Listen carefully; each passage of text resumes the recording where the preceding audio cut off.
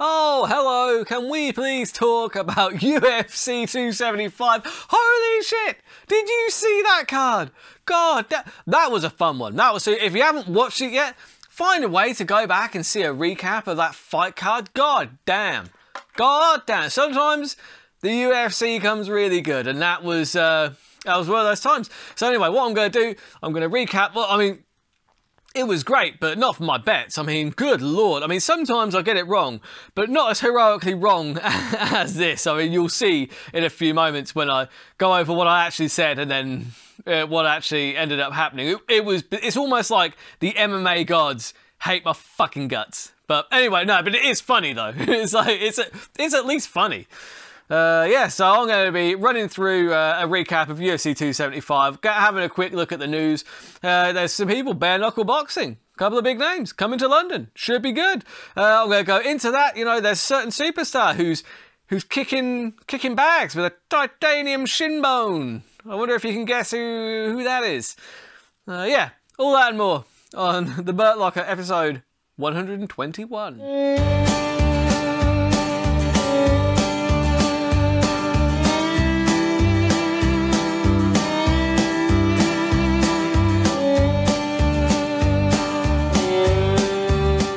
Yeah, so, wow, I mean, what a great fight card UFC 275 was. Really was. It was good fun. I was disappointed. Bontorin versus Cap got cancelled. Bloody cancel culture. It's gone rampant, hasn't it? Fucking cancelling fights all over the fucking place. Cancelling comedians. It's all bullshit.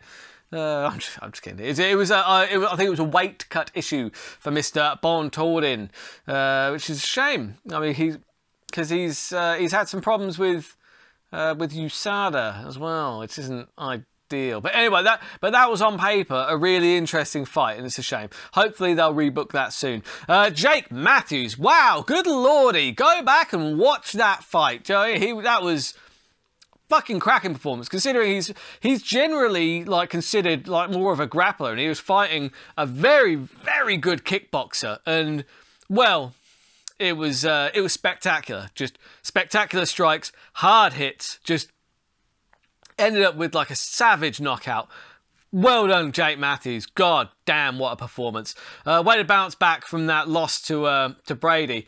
So anyway, I was looking at possible new opponents for Jake Matthews. I think that he needs like a name, but someone who's just outside of the rankings. Looking at Chisaya.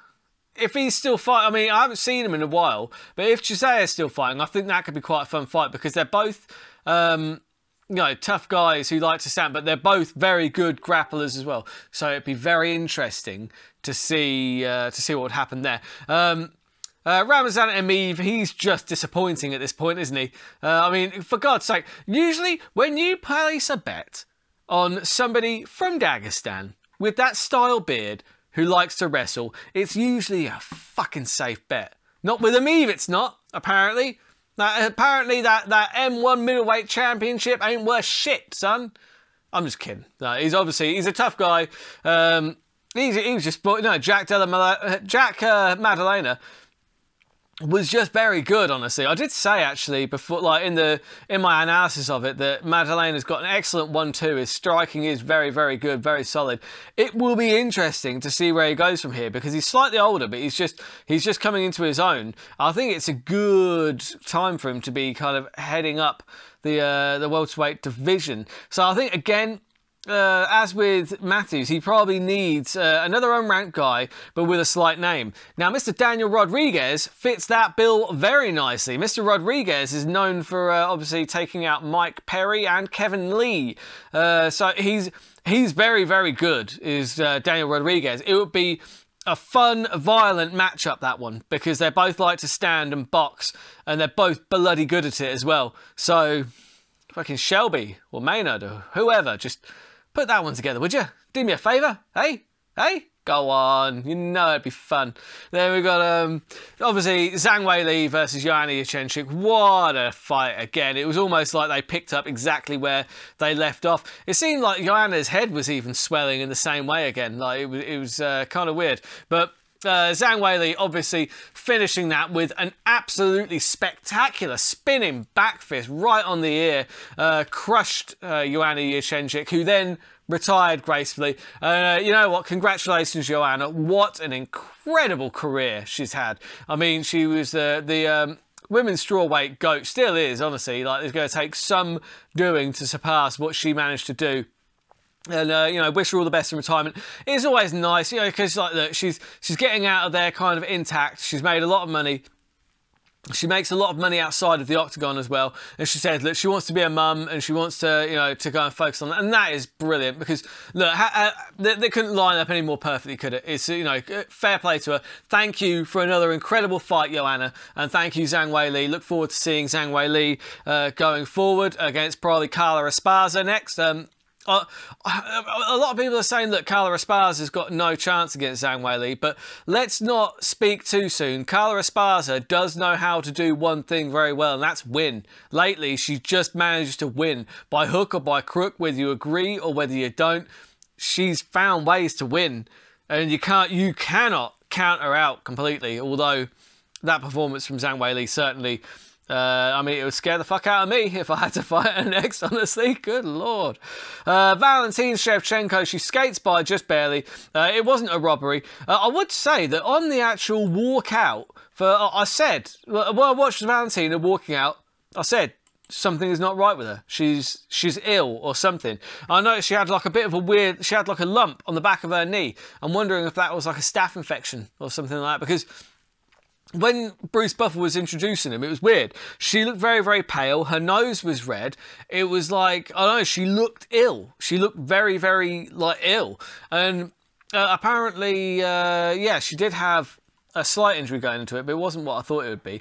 And, yeah, apparently she had a foot injury or something like that. She was at the Institute all week kind of working on her mobility. She wasn't able to walk on it properly.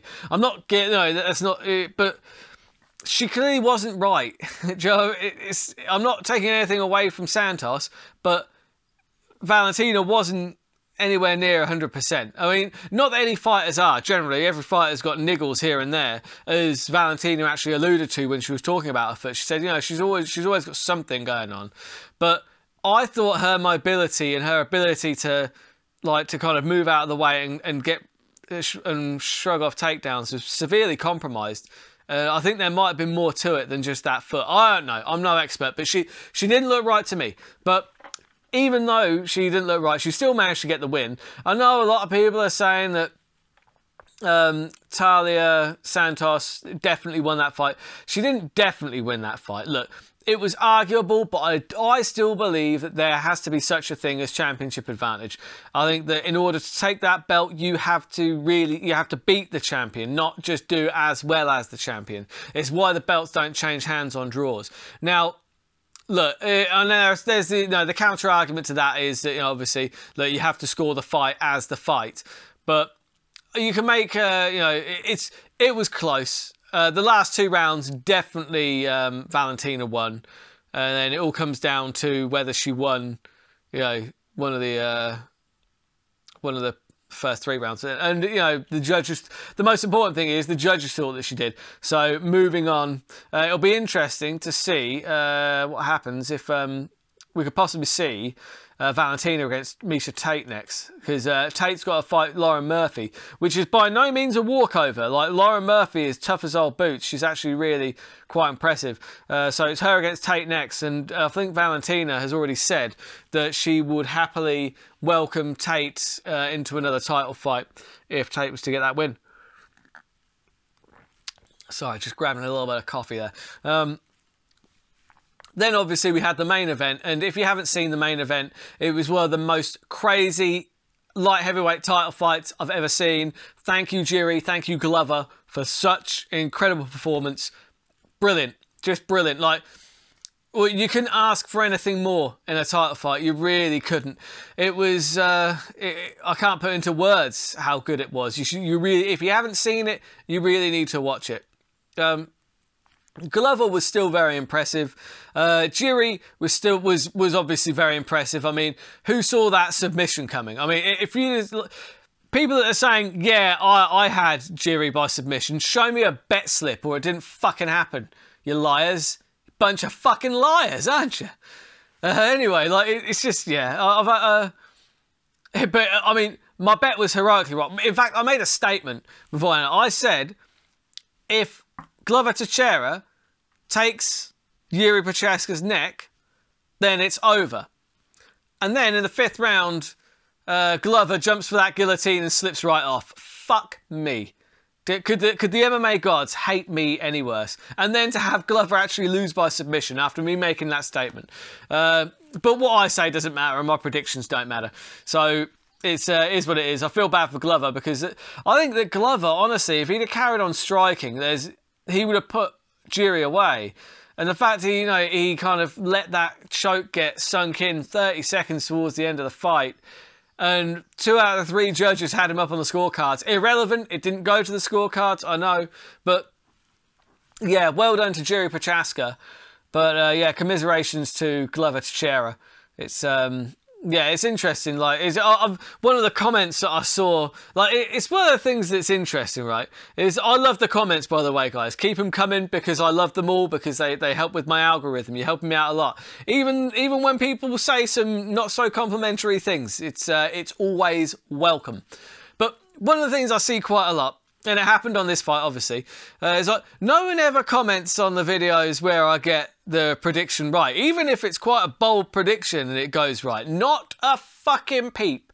But whenever I get one wrong, as I did this weekend, and it happens a lot, anytime you make predictions, you put your neck out there and you make predictions before the fight, there's a good chance it doesn't go, because I'm very specific with my predictions as well. So there's a lot of scope for them to go wrong. But one of the comments that I see every single fucking time when you get one wrong is, oh, that aged well. Shut the fuck up, you fucking sanctimonious pricks. Oh yeah, you make your predictions after the fights, do you? You fucking clowns. You absolute fucking frauds. Do you know what I mean? It's just like, yeah, anyone can make predictions after the fucking fight. Anyone saying, I knew Jiri Prochaska would get the submission. Bet slip or it didn't happen. Show me the fucking bet slip, you absolute fucking frauds. That being said, thank you for the comments. I really do appreciate it. It helps with my algorithms. And you know what? It's all fun and games. It's all like in good humour. Because at the end of the day, look, yeah, you're right. I got that one heroically wrong. Because Glover got the neck and he slipped right off like a fucking wet sausage. Ugh, that's a horrible image, isn't it? Fucking Glover Teixeira on a wet sausage. Ugh. Oh, let's move on from that. Eh? Anyway, I'd just like to say thank you to everyone who watches this. Could you please like, share and subscribe? And yeah, also, if you could go over and check out the Patreon, it's the best way to support the show. Exclusive, the picks are extended. And there are extra picks, like, exclusive for the Patreon now, because I feel like it just needs some more extra content there and some extra picks.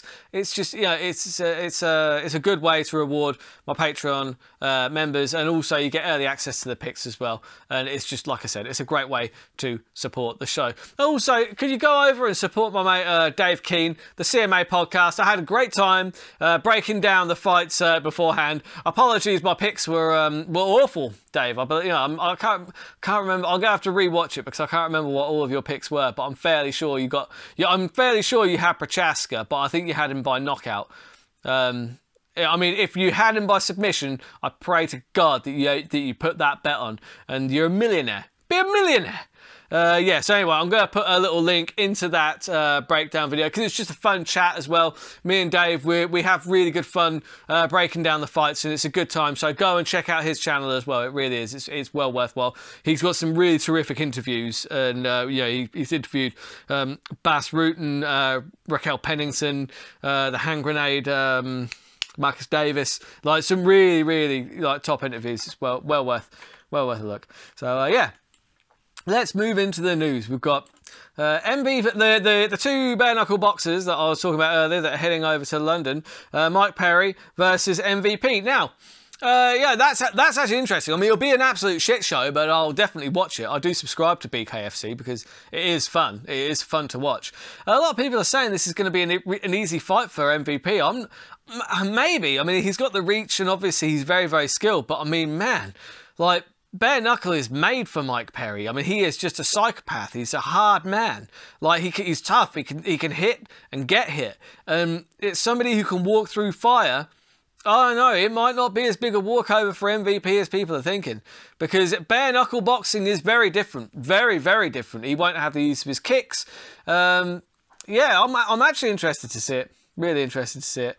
And then we've got Mr. Conor McGregor. He is back, kicking that bag as if nothing ever happened. He's got his titanium shin bone all hooked in there, and he's smacking that bag.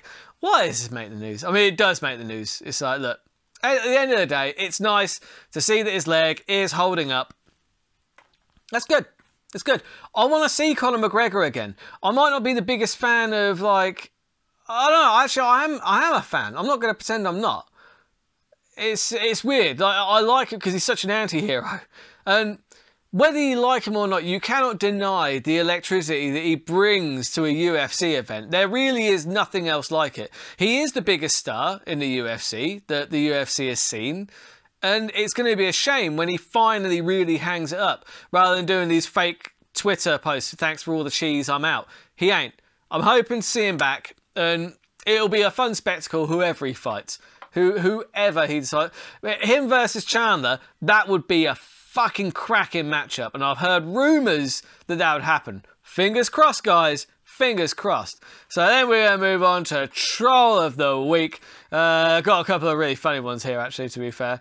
I really enjoyed them. So you've got, this is Conor McGregor after Saturday night, and he's put that Jiri Prochaska hair thing on, which I did notice was less solid than when he fought Reyes. Like, he had it like ponytailed, so it flopped around a bit more. Maybe that's what helped him get out of that guillotine. Who knows? Because if it was like that solid handle that he had when he fought Reyes, I thought that might have been a real problem to get out of guillotines. But yeah, you never know. And then you've got, when a fighter asks, because I don't know if it's, I think it's on Pawn Shop. You've seen that show Pawn Shop where the ball guy's just like, hey, look, the best I can do is $10 or something like that. So you got when a fighter Dana White dislikes asks for a fight, best I can do is a Dagestani wrestler. I mean, hey, look, if they give you Ramzan Ameev, then you're probably in with a shot, because he has let me down so many times now. And that is everything I've got time for this week. Let's have a quick sneak look at the fight card for this week. It is a fight night. I know that there is one on, because I know that, because basically we've got yeah, I don't know, like 10 weeks worth of, oh, hello. Oh, Qatar versus Emmett. That is a fight. Woo! Yeah, that's a hell of a fight. I didn't know that had come up already. Donald Cerrone versus Joe Lozon. They've rescheduled that one for this one. Tim Means versus Kevin Holland. Hello. Hakeem Buckley's fighting. Albert Duray. Never heard of him. Julian Marquez. Isn't that the Cuban Missile Crisis against Gregory Rodriguez? Decent. Oh, there's some really good fights on here. Adrian Yanez is back. I haven't seen him in a minute. Jeremiah Wells. Who the hell is he? Fighting Court McGee. Eddie Wineland's back against Cody Stamen. Oh, wow, that's an interesting one. Phil Hawes. Roman Dolidze. Interesting. Against Carl Dorcas. Oh, that is interesting.